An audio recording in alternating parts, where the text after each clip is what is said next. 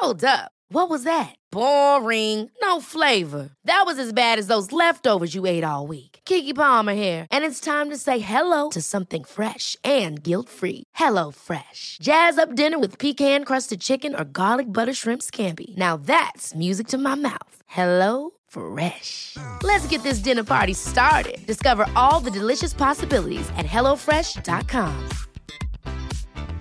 Life is full of awesome what-ifs, and some not so much, like unexpected medical costs. That's why United Healthcare provides Health Protector Guard fixed indemnity insurance plans to supplement your primary plan and help manage out-of-pocket costs. Learn more at uh1.com. Hälsosnack produceras av hälsocoacherna Lotta Lagerqvist och Victoria Carinci i syfte att inspirera till ett hälsosammare och härligare liv. Lotta och Victoria driver också hälsoföretaget Vitalista, där det erbjuder hälsocoaching enskilt, i grupp och online. Läs gärna mer på vitalista.se.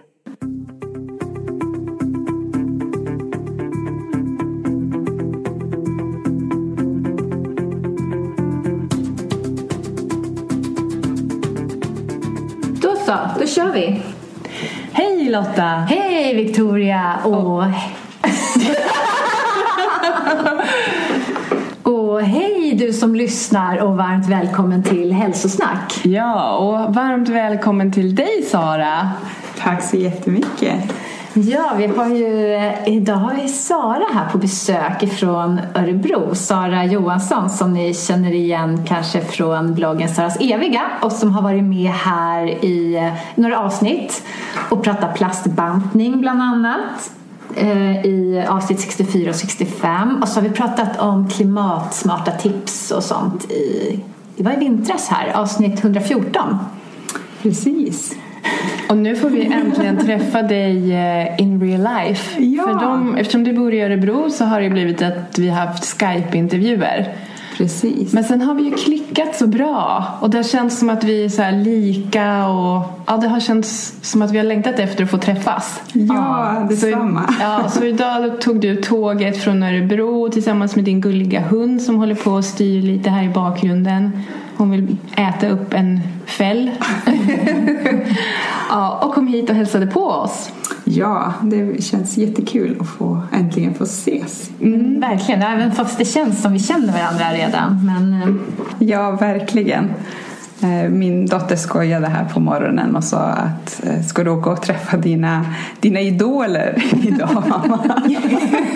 Och då frågade jag vad hon menar, och då sa hon, ja men du lyssnar ju på Lotta och Victoria hela tiden. Du har ju lyssnat på deras podd, och sen håller du på med Kittan Kria på kvällarna. Så att hon lyssnar på våra röster varenda kväll. Precis.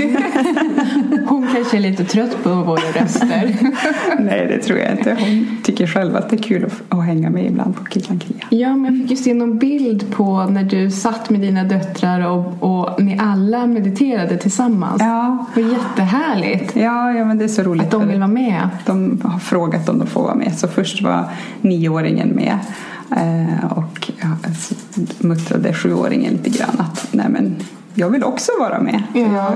Jag är grymt imponerad att de kan sitta i 16 minuter koncentrerade. Ja, verkligen.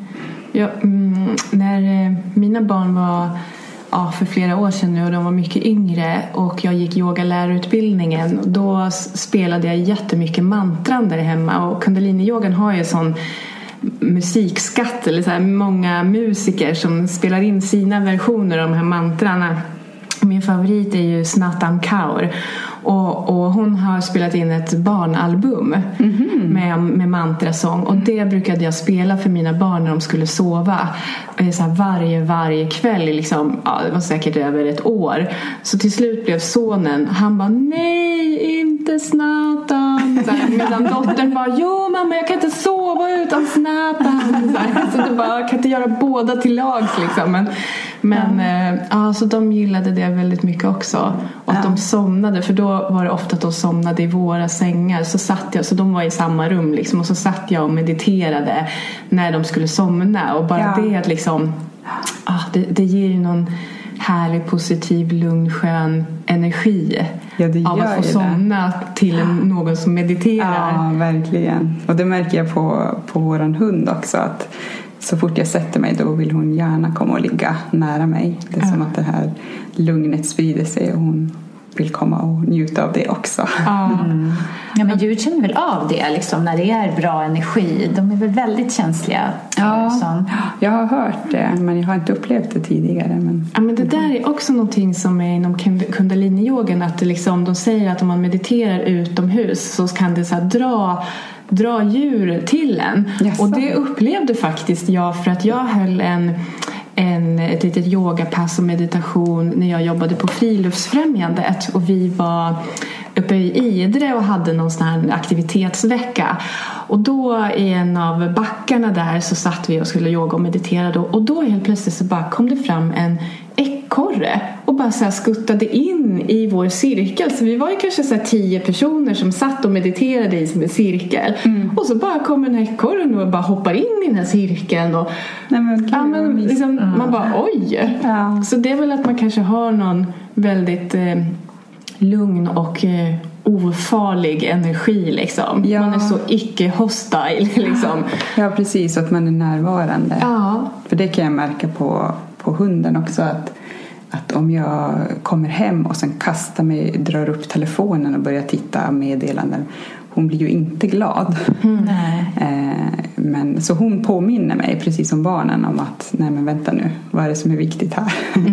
Så de är bra på det där med att vara här och nu. Verkligen. Min dotter, hon vill ju gosa och mysa lite då och då när hon känner att men nu vill jag ha gos och mys, som hon säger.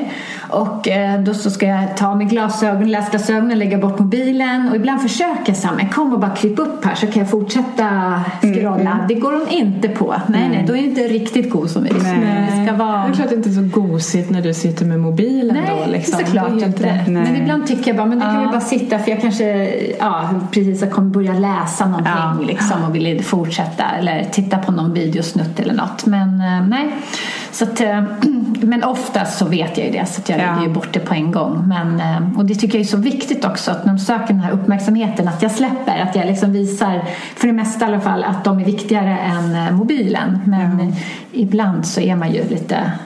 Ja, nej, men och då, man kanske tänker så här att men barnen märker inte om jag sitter, men det gör de ju. Och det vet man ju själv. Jag menar, om man går ut och fika med en kompis och så börjar den sitta och titta i telefonen.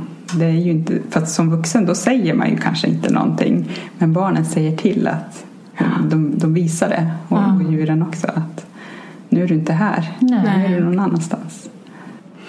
Ja, men apropå med Kirtan Kriya också, när jag var på barnyoga med barnen så frågade hon läraren så här om meditation, och mina barn har ju sett mig göra Kirtan Kriya så mycket, så de förknippar verkligen meditation med Kirtan Kriya. Så att min dotter satt direkt och bara satanama, och då visade hon att för barn då kan man säga, för man gör ju en mudra med fingrarna, man låter fingrarna mötas när man säger det här mantrat, men då kan man göra det och säga jag mår bra idag blir det, jag mår bra idag. Så det kan vara ett barnmantra till samma meditation. Ja.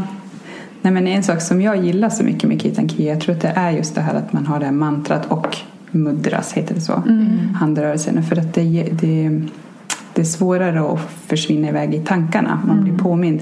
Också det här brytet, när man bryter från att säga det högt till att viska, så har man liksom försvunnit iväg. Då kommer man på sig när det bryter form till viskande eller tyst och så.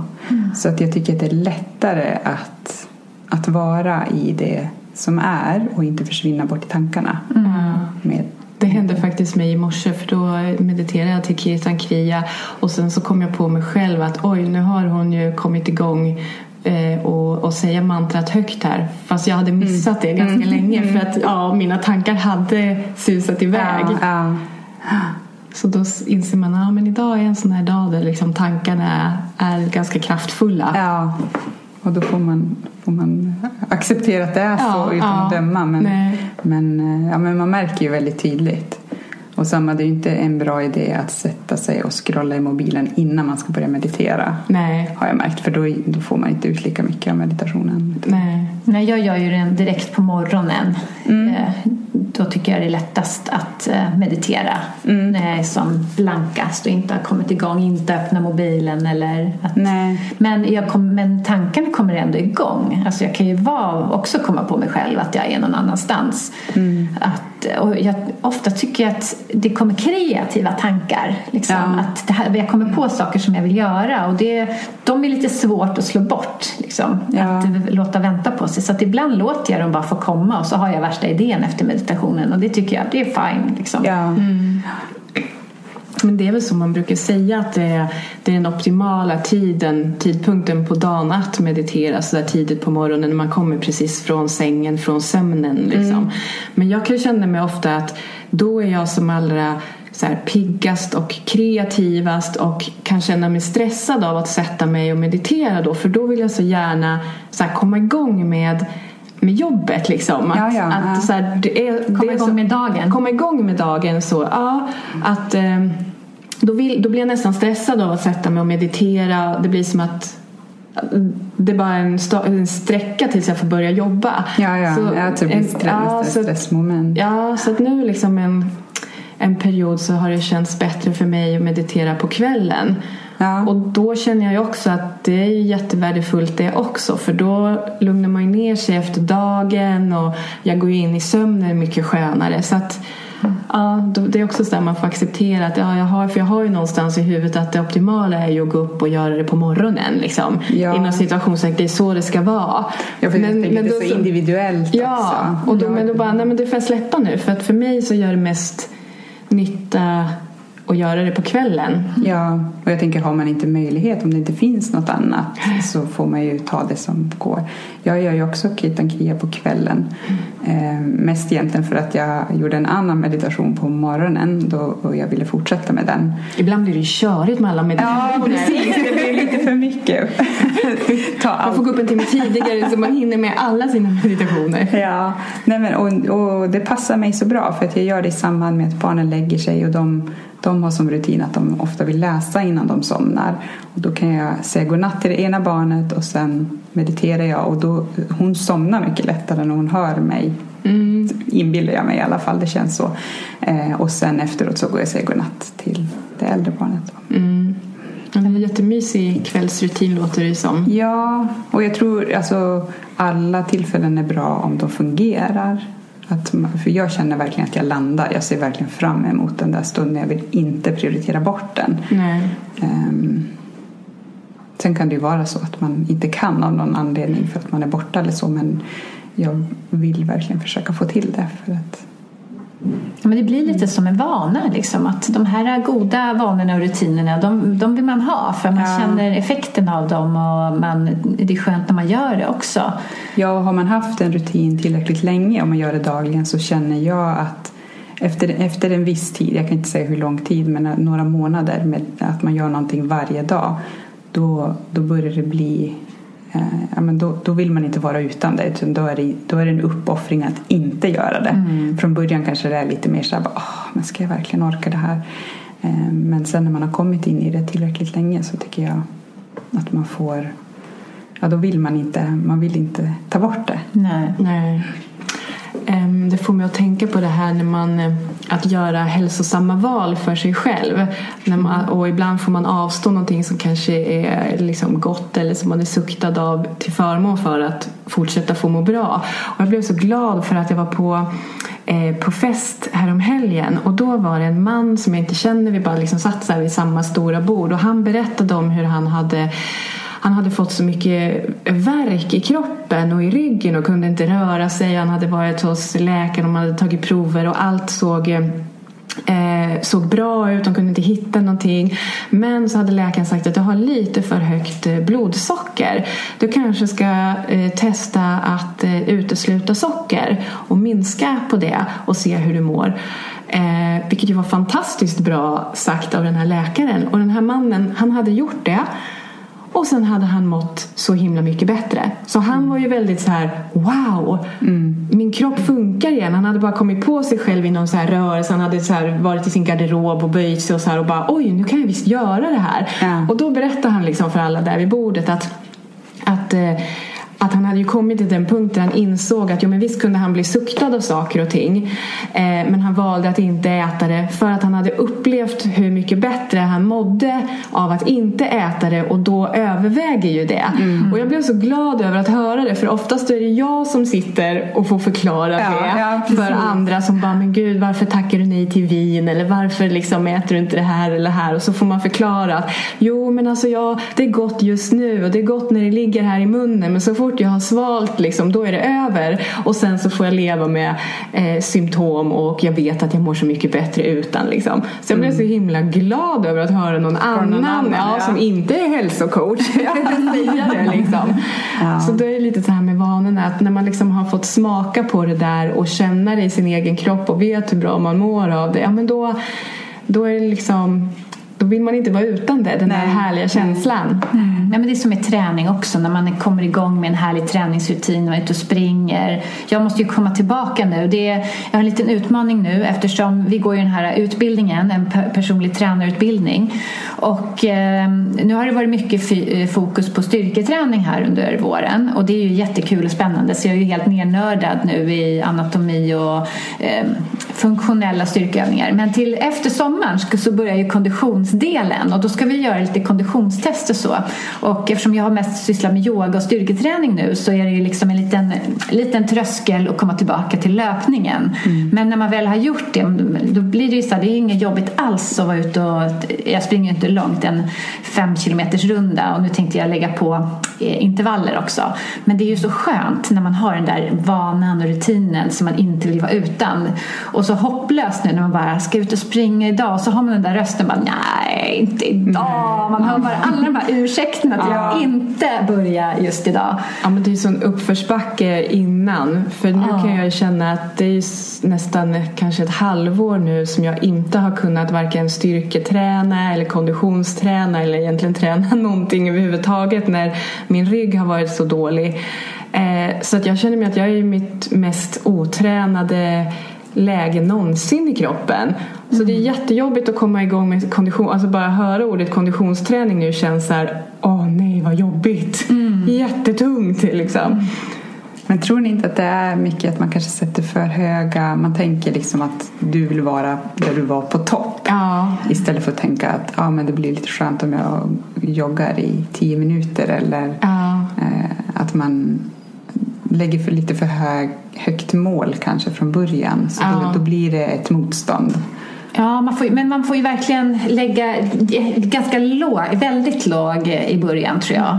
För när jag gör det regelbundet istället. Ja, för så började jag efter min graviditet, och då hade jag ju liksom verkligen avskytt tanken på att löpträna. Men då började jag ju springa 1 minut och så gå och så springa 1 minut. Men nu för 2 veckor sedan, då tog jag en runda när vi var ute på landet för jag passade på. Men då sprang jag bara 2 kilometer. Då kände jag, men det här gick ju ganska bra. Det här var ju inte så farligt. Men jag skulle ju levt ridit på den vågen och fortsatt. Men sen så blev det ju de här veckorna, maj-juni-veckorna då, som är väldigt intensiva, och det är aktiviteter var och annan kväll. Så att det var det som hände. Men sätta ribban lågt, det tror jag absolut är bra, precis som du säger, Sara. Men tränar du någonting, Sara? Nej, jo det gör jag, men jag tränar inget kondition just nu, och det är så där, känner jag att det skulle jag nog må bra av. Jag gör lite små ryck när jag är ute med hunden, så jag kan bestämma, det är vissa sträckor som jag alltid springer och så, det är ju jättekort, men bara för att få upp pulsen.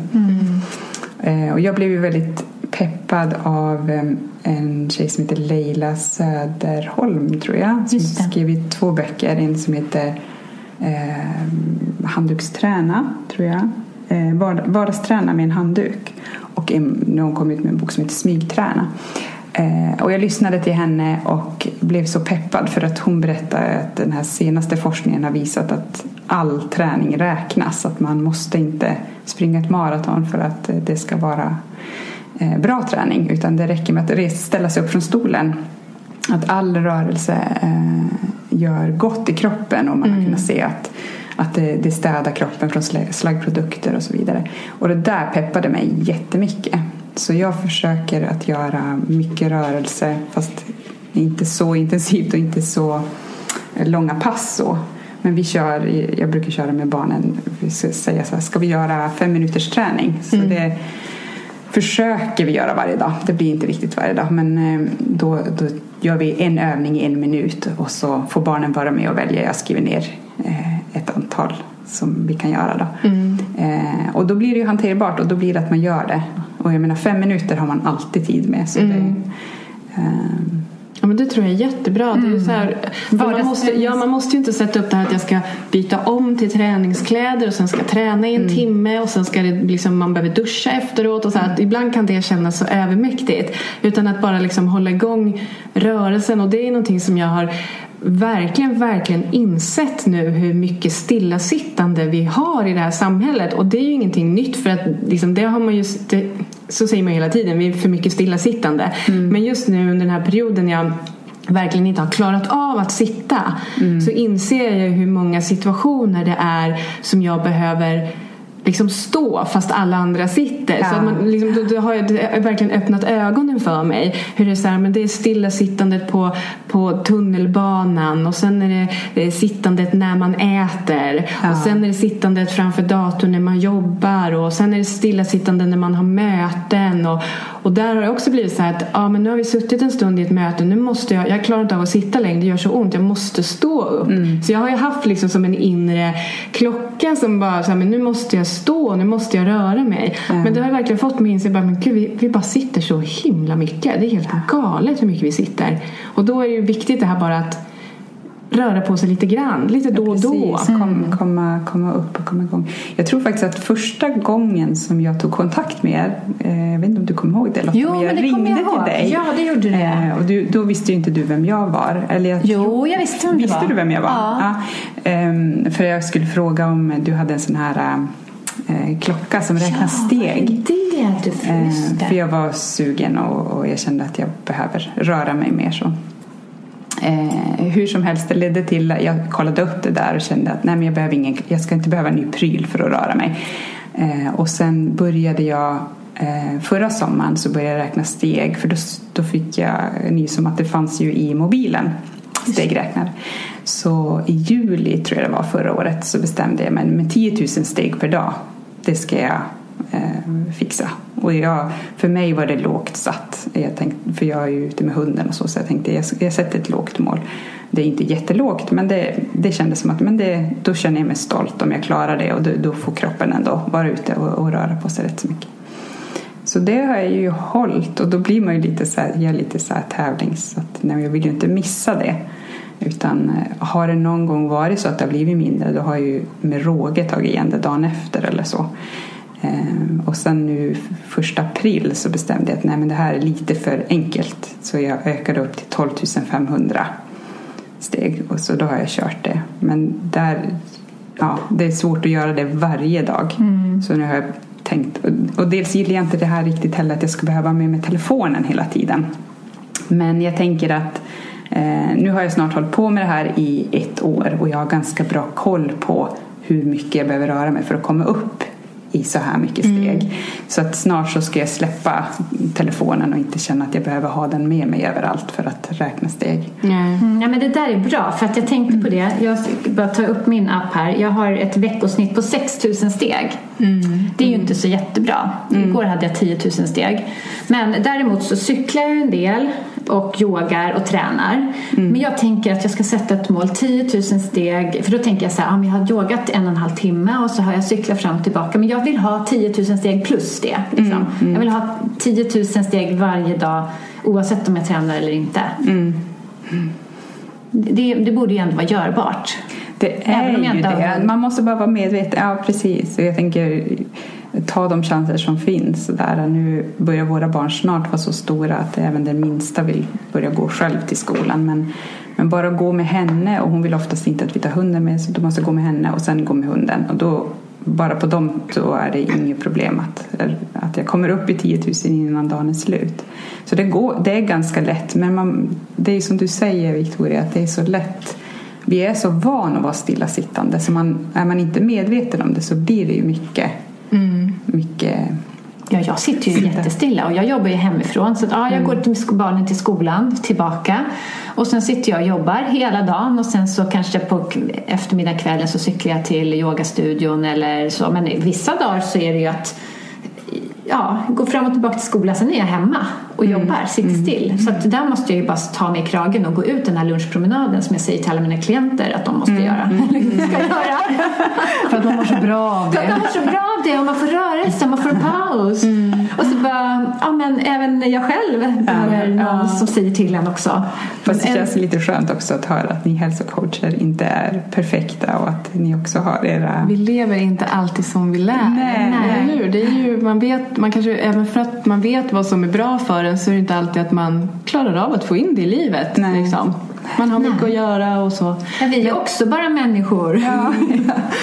Men en sak som jag börjat göra nu i vår när jag haft ont i ryggen, det är att ta långa, långsamma promenader. För att jag har ju då som sagt inte kunnat sitta. Så att så här, typ efter jobbet, efter middagen på kvällen, då har det inte varit något alternativ för mig att så här, sätta mig i soffan och titta på tv. Eller, så här, för jag har liksom inte hittat någon skön ställning. Så att gå har ju varit det som varit minst smärtsamt, vilket har gjort att men då har jag gått ut.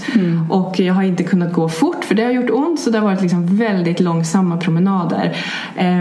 Och jag har hållit på liksom länge, för det är så här, men typ det här ska jag göra nu tills det är dags att gå och lägga sig liksom. Och så har jag börjat lyssna på ljudböcker. Och det har bara, nu är det en sån himla skön stund att nu kan jag inte sluta. Nu är jag beroende av de här långa, långsamma promenaderna. Det är bara jättemysigt och jag känner verkligen att jag har så här, verkligen njutit av den här våren, för att jag har hunnit se alla knoppar, alla blommor, eftersom jag har gått så himla långsamt och men det är lite nyttigt för dig, för du har ju varit, vi är ju båda gångare. Men du är ju nästan ännu mer än vad jag är. Liksom. Jag har ju det här snabba tempot i kroppen, så att jag kan ju bli liksom väldigt stressad av att gå långsamt, och det har jag ju kommit över nu. Så nu tycker jag ju att det är väldigt, väldigt skönt. Det är så meditativt, och så nu är det lite att men nu kanske jag faktiskt snart då måste börja att inte ta de här långa promenaderna, utan börja springa lite eller liksom börja träna någonting annat igen. Men det har varit en jätteskön stund.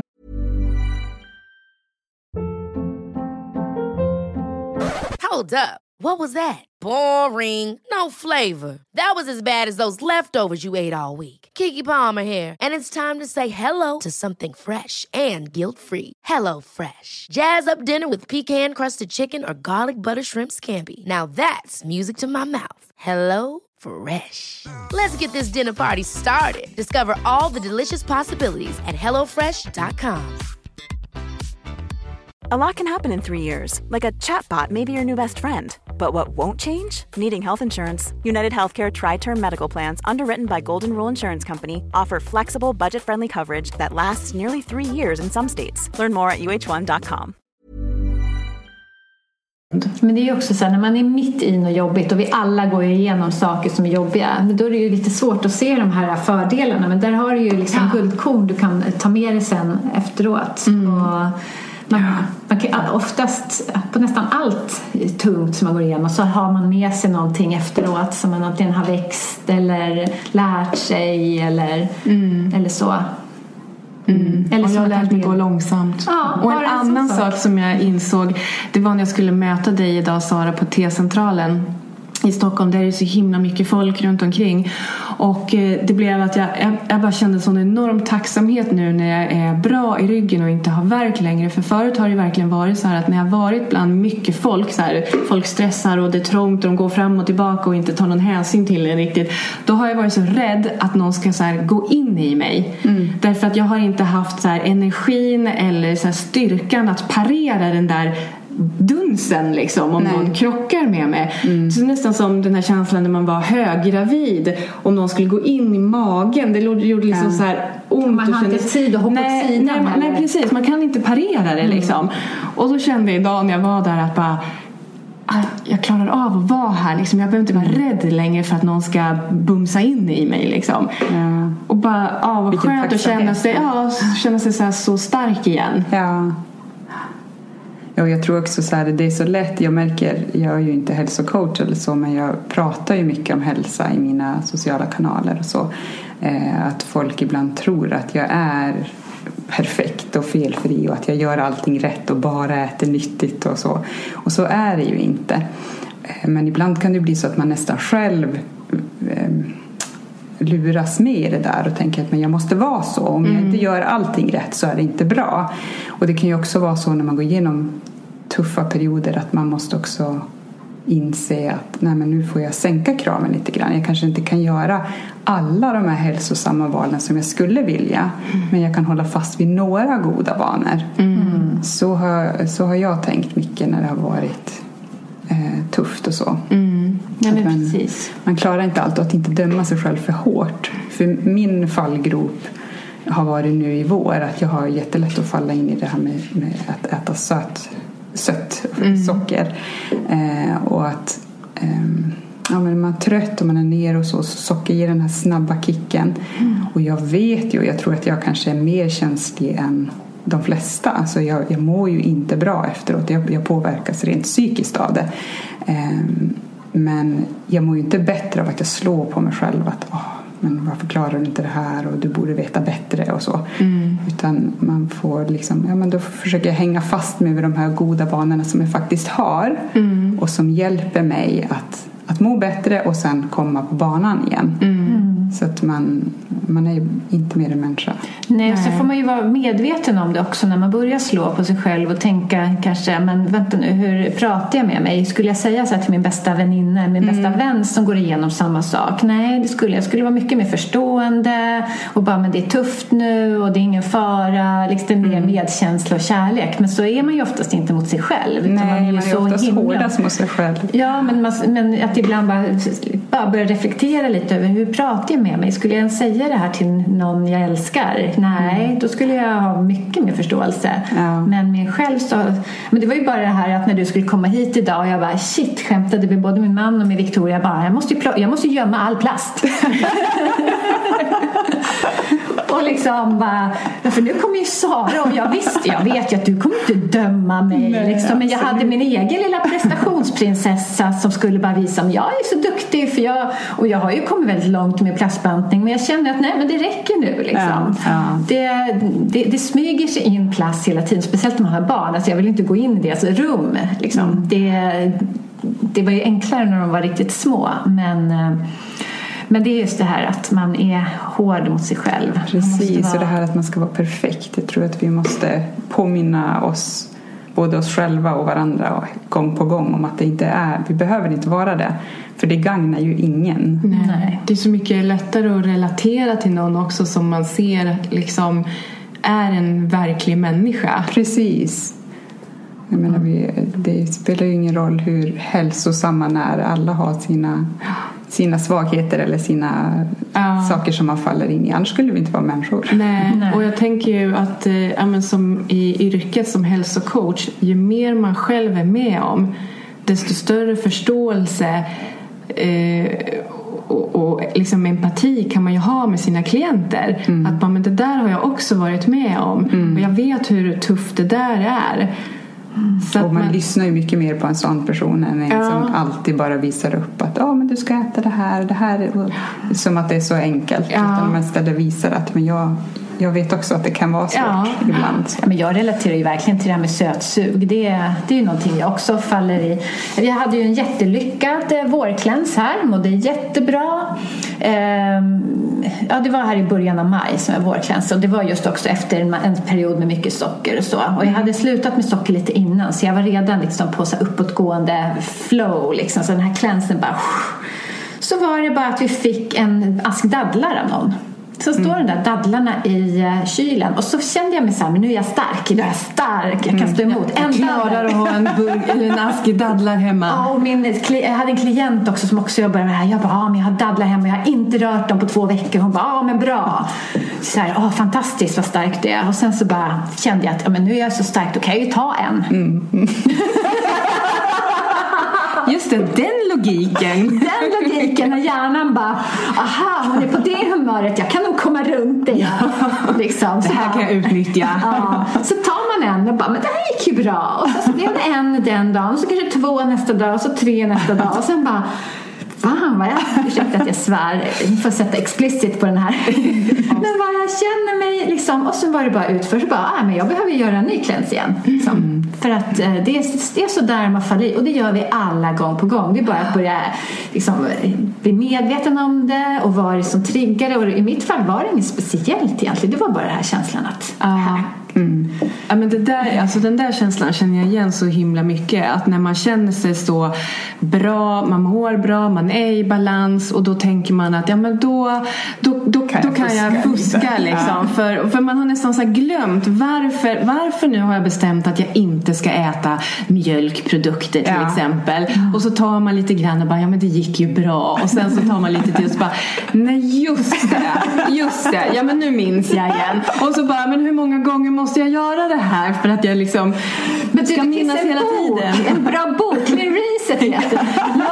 Ja, precis. Hur man verkligen testar ut. Så man vet vilka livsmedel som är bra för en. Då är det bra att anteckna dem. Så kan man gå till den där lilla listan och hur var det nu? Nej, men just att det tror jag faktiskt är kan vara ganska viktigt, och det står i boken också. Jag brukar uppmuntra mina klienter till det också, att man innan man börjar med Clean Reset, att man skriver upp hur man mår. Hur mår jag just nu? Vilka symptom är det jag har? Liksom alla symptom man kommer på, kanske inte bara så här magen, om det är liksom symptomen från magen som gör att man har bestämt sig för att göra en Clean Reset, utan alla möjliga symptom, humör och känslomässigt och allt, därför att just det här att när man börjar må bra, då glömmer man så lätt att man inte alltid har mått bra, och då kan det vara så bra att gå tillbaka och bara, varför var jag gjorde det här från början? Just det är så där jag kan må, så man inte behöver göra det misstaget som jag gjorde då.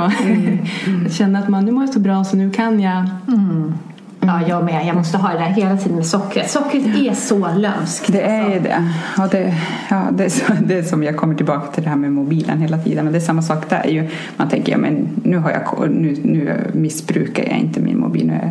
Och så bara helt plötsligt, då har jag suttit en halvtimme eller en timme och scrollat. Och men det var en timme av mitt liv där som försvann. Och det är samma med sockret. Det känns som man tar en liten godisbit. Det är inte så farligt. Och sen helt plötsligt så är det en hel påse.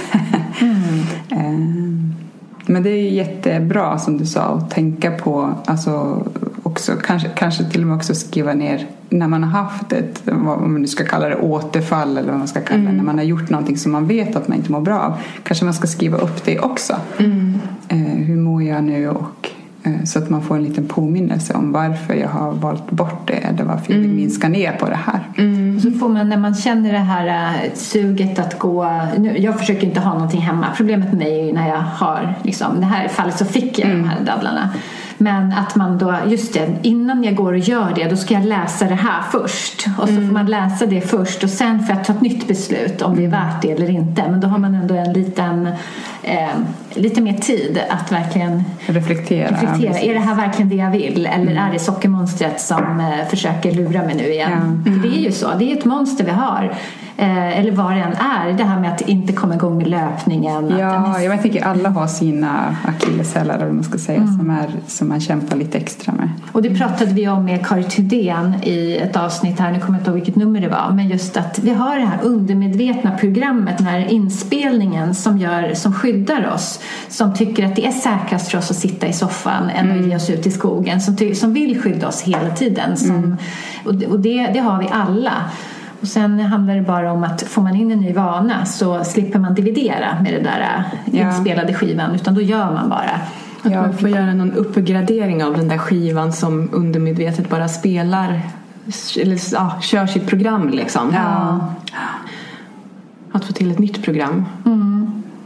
Nej, precis. Så att det är inte, vi kan inte leva vårt liv med massa disciplin. Det går inte. Vi har så mycket stress, och vi har så mycket disciplin redan i alla fall. Och då lägga på ytterligare disciplin för saker vi ska göra för vår hälsa eller för att må bra. Utan vi måste, i början blir det lite disciplin, men sen måste det bli en vana eller något man gör för sig själv. Ja, precis, för att man mår bra. För man mår bra. Ja. Och jag är ju sån här typisk driven, har varit det sedan jag var liten. Så jag får ju påminna mig, för att även om jag gör hälsosamma saker så kan jag lätt gå in i det här att men nu ska jag bocka av, nu ska jag klara det här och det här och det här idag för att det här är bra. Och då helt plötsligt då förlorar jag till exempel syftet med att meditera helt sin poäng. Om jag mediterar bara för att jag ska vara duktig. För att bocka av listan. Ja, liksom. precis. Så att det är bra att påminna sig om varför gör jag det här. Och att det faktiskt är för att mitt liv blir bättre av de här vanorna eller de här valen som jag gör. Nej men precis. Nej men det är ju så, vi är ju prestationsprinsessor så många. Man känner ju igen sig i det där att men det kan ju vara en drivkraft ett tag också om man ska komma igång med något, men det får inte ta över liksom.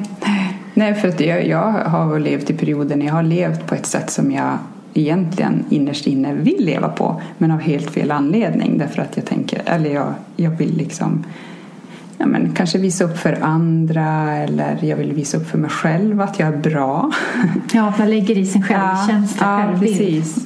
Och då är det ingen vits med det. Då måste jag liksom trycka på omstart och så göra om det, välja igen av rätt anledningar. Så.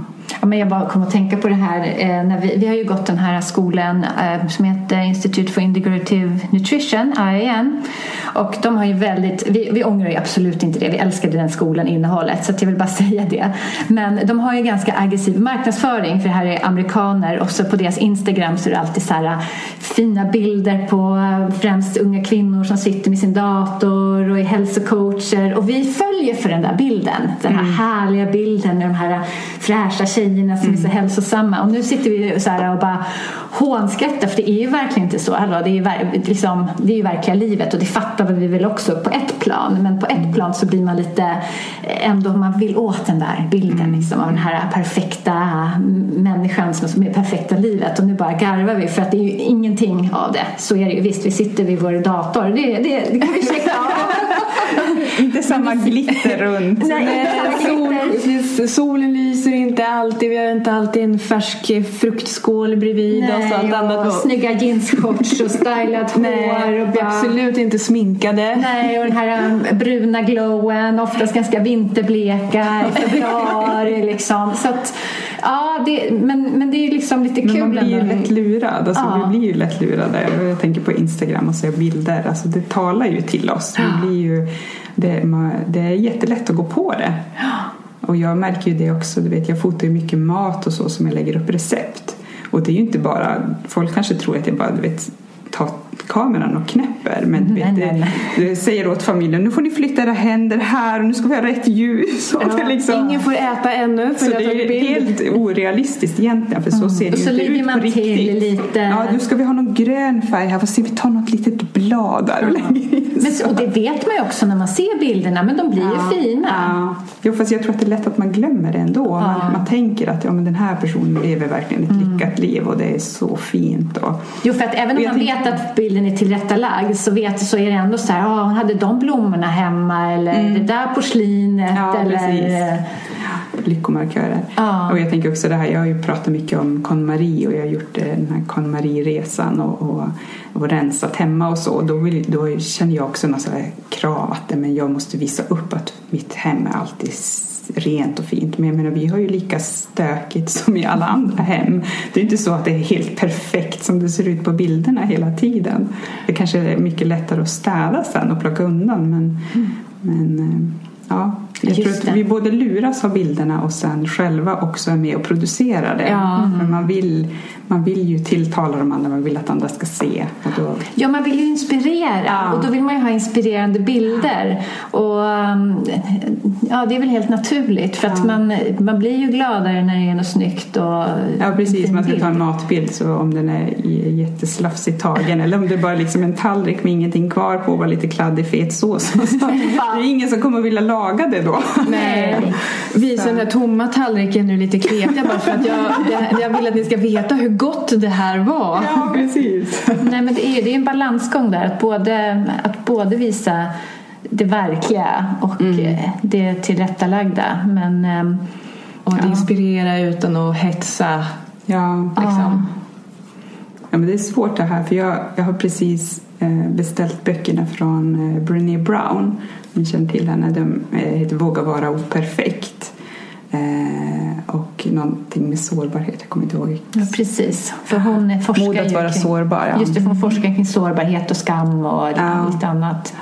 Och jag tror att vi har jättemycket att vinna på att våga vara sårbara, men vi är väldigt obekväma och inte så vana vid att göra det. Och vi är inte heller så van hur vi ska bemöta någon som visar sig sårbar. Det kan vara lite obehagligt nästan, att man inte vet hur man ska ta till det. Men jag tror att vi skulle må bättre.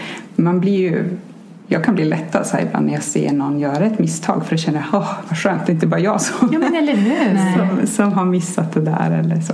Ja, nej, men visst är det så. Och det är ju någonting som vi funderar på också. Hur mycket ska man dela av det man går igenom just nu? För det känns ju alltid härligare att visa efteråt. Ja, men det här har jag klarat av, jag mådde dåligt, men nu har jag kommit ut, jag har lärt mig det här och nu är allting så bra igen. Ja, då är det lättare. Ja, men att gå in i någonting tufft när man är där och dela det är tuffare. Att vara öppen med det. Ja. Och då är man ju också väldigt sårbar. Att ta kritik då. Liksom, det har man ju, andra som jag följer som delar med sig av det och sen får massa kritik. Jag känner att det där skulle inte jag kunna klara av att ta i ett skört läge. Liksom. Ja. Hörrni, jag ser att klockan tickar på. Och vi behöver ju snart åka till Cityterminalen med dig. Eller inte Cityterminalen. T-centralen. Ja. Så att du kommer med ditt tåg hem. Ja. Men innan vi avslutar så tänkte jag fråga dig om du har någon daglig rutin som du vill dela med dig av. Ja, jag har ju ett helt gäng med dagliga rutiner. Men det jag spontant tänker på, och det har jag också skrivit lite grann om på bloggen, en sak som jag gör direkt när jag vaknar är att jag går in på toaletten och sen så gör jag mina knipövningar. Bra där. För att träna bäckenbotten. Vilket funkar jättebra om man är väldigt trött också. För jag sitter på huk och då får jag en stund att vakna. Så jag tränar styrka, uthållighet och snabbhet. Så jag kniper på olika sätt då för att träna det. Och det tar några minuter, kanske 5 minuter eller något sånt. Och sen så brukar jag torrborsta kroppen. Och det tycker jag är så skönt. Alltså det känns så... men verkligen som att man får igång flödet i kroppen och att lymfsystemet kommer igång och att man kan få ut slaggprodukter och så i kroppen. Så det tycker jag är ett jätteskönt sätt att vakna på. Och sen en annan sak som jag brukar göra direkt efter det borstar jag tänderna, och då tog jag med mig en sak som Leila Söderholm sa, och det var att när hon borstar tänderna står hon alltid på ett ben. Så det gör jag. Jag står i trädets position och så borstar jag övre tandraden på ena benet och sen så byter jag står på andra benet och tar nedre tandraden. Jag brukar göra tåhävningar när jag borstar tänderna. Jaha, jag får variera med det kanske. Ja, det är också jättebra för att få igång cirkulation. Och sen så efter den här vårklänsen så började jag hade ingen sån här tungskrapa, och jag är lite anti att köpa nya saker, så då läste jag någonstans att man kunde ta tandborsten, så jag borstar tungan. Och man kan riktigt se att det är en beläggning på tungan. Så att det, och verkligen skölja igenom så att man får bort det som har samlats där under natten. Jag gillar det, jag älskar jag har en tungskrapa faktiskt. Jag gillar det. För att jag har faktiskt inte testat att borsta. Jag läste nog att det inte var samma effekt, så jag kan inte säga om det är det, men jag tycker att bara få bort det där. Ja, det känns så. Och jag sköljer munnen jättenoga 2 gånger efteråt. Och sen så brukar jag ta ett stort glas vatten. Och nu har jag varit väldigt frusen sista halvåret, annars är jag en ganska varm person, men då tar jag ett stort glas vatten och så häller jag upp 3/4 med vatten som jag har i en kanna stående på bänken, och sen så värmer jag lite vatten på spisen så att det blir så här lite värmande att dricka. Och så brukar jag hälla i lite äppelcidervinäger, och det tycker jag också är så skönt, och då blir det ganska tidigt på morgonen, så att det dröjer ganska länge sedan innan jag äter, och det känns också att det hjälper till att tvätta kroppen inifrån. Så det var ett helt gäng med rutiner där. Det är så inspirerande, så roligt tycker jag att höra om andras rutiner, och man kan inspireras. Och, men det är så härligt med morgonrutiner tycker jag, för att då är det så lätt att det blir av. Men återigen, där får jag också påminna mig ibland när jag känner att men gud vad jobbigt, ska jag göra allt det här? Ja, men varför gör jag det? Och då kanske, om jag är jättetrött, men då kanske jag hoppar över knipövningen den morgonen eller så. Så att det är inte något slaviskt som jag måste följa, men jag mår väldigt bra av att börja dagen med några sådana där. Med samma saker. Ja, precis. Jag kan känna att jag ofta vill så här känna efter vad jag vill idag. Det finns ju så mycket saker som jag vet att jag gillar och som man kan göra som en morgonrutin, att det blir lite som att plocka russinen ur kakan så här varje morgon. Vad vill jag göra idag? Och här om morgonen blev jag så himla glad, för att då kände jag en sån längtan efter att göra ishnan, en sån här kalldusch igen. För det har jag inte velat göra när jag har haft ont i ryggen, för det har inte känts intuitivt bra att liksom musklerna spänns och man liksom, det är lite obehagligt där när det kalla vattnet kommer och det känns som hela kroppen spänns. Det har inte känts som något positivt för ryggen. Så det kändes också som en sån här friskhetstecken att bara, men nu kan jag göra kallduschen igen och njuta av den. För du får inte bada på ett tag heller. Nej, precis. Du som älskar att bada i. Inga kalldopp den här våren har det blivit. Ja, vad härligt. Men jag är lite mer så att jag måste ha bestämt innan vad jag gör, så att jag inte tänker så mycket på morgonen utan bara gör. Då blir det av. Om jag börjar tänka och känna efter, men då känns allt jobbigt. Då börjar min skiva spela där, att ligga kvar i sängen. Utan det är bara att gå upp och så gör jag det jag ska. Ja, men det är olika hur man funkar. Jag är också så här, jag mår väldigt bra på att göra samma sak om och om igen. Jag tror det är därför jag gillar Kit and Kri också. Andra kanske skulle bli helt galna och göra samma hela tiden, men jag tycker att det är jättehärligt, för då behöver jag inte tänka, jag bara, det är inte nog därför jag in i det. Gillar Kit and Kri. Ja, men Sara, vill du berätta var man kan hitta dig om man ännu inte har hittat dig, så att säga? Jag finns då på saraseviga.se. Där har jag en blogg där jag försöker skriva om, men kemikaliebantning är väl ett hjärteämne, men även hållbarhet och sen så tycker jag jättemycket om att dela recept på mat som är lagad från grunden med riktiga råvaror, alltså inte processad mat och så. Så där hittar ni mig, och sen så finns jag på Instagram i samma namn, Saras Eviga heter jag där. Var kommer namnet ifrån? Det kom till mig bara. Jag kommer faktiskt inte ihåg hur. Och jag har tänkt många gånger varför heter det så. För det låter ju nästan lite religiöst så. Då var det någon som sa till mig så här, men det kanske är för att det du pratar om ska leva vidare. Så att jag tycker väldigt mycket om namnet. Att det är tidlöst, kan man säga så. Att det är meningen att det jag skriver, jag tycker väldigt mycket om att skriva. Och min dröm är att skriva en bok en dag.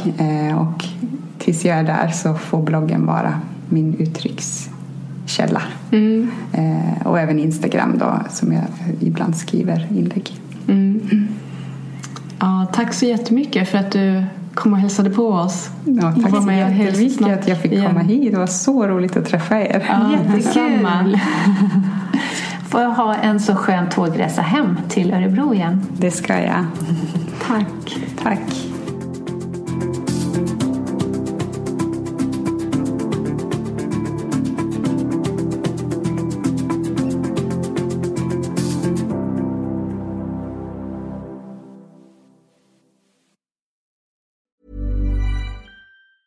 Ever catch yourself eating the same flavorless dinner 3 days in a row? Dreaming of something better? Well, HelloFresh is your guilt-free dream come true, baby. It's me, Keke Palmer. Let's wake up those taste buds with hot, juicy pecan-crusted chicken or garlic butter shrimp scampi. Hello Fresh. Stop dreaming of all the delicious possibilities and dig in at HelloFresh.com. Let's get this dinner party started. Hey, it's Paige DeSorbo from Giggly Squad. High quality fashion without the price tag. Say hello to Quince. I'm snagging high-end essentials like cozy cashmere sweaters, sleek leather jackets, fine jewelry, and so much more. With Quince being 50 to 80% less than similar brands. And they partner with factories that prioritize safe, ethical, and responsible manufacturing. I love that. Luxury quality within reach. Go to quince.com/style to get free shipping and 365-day returns on your next order. Quince.com/style.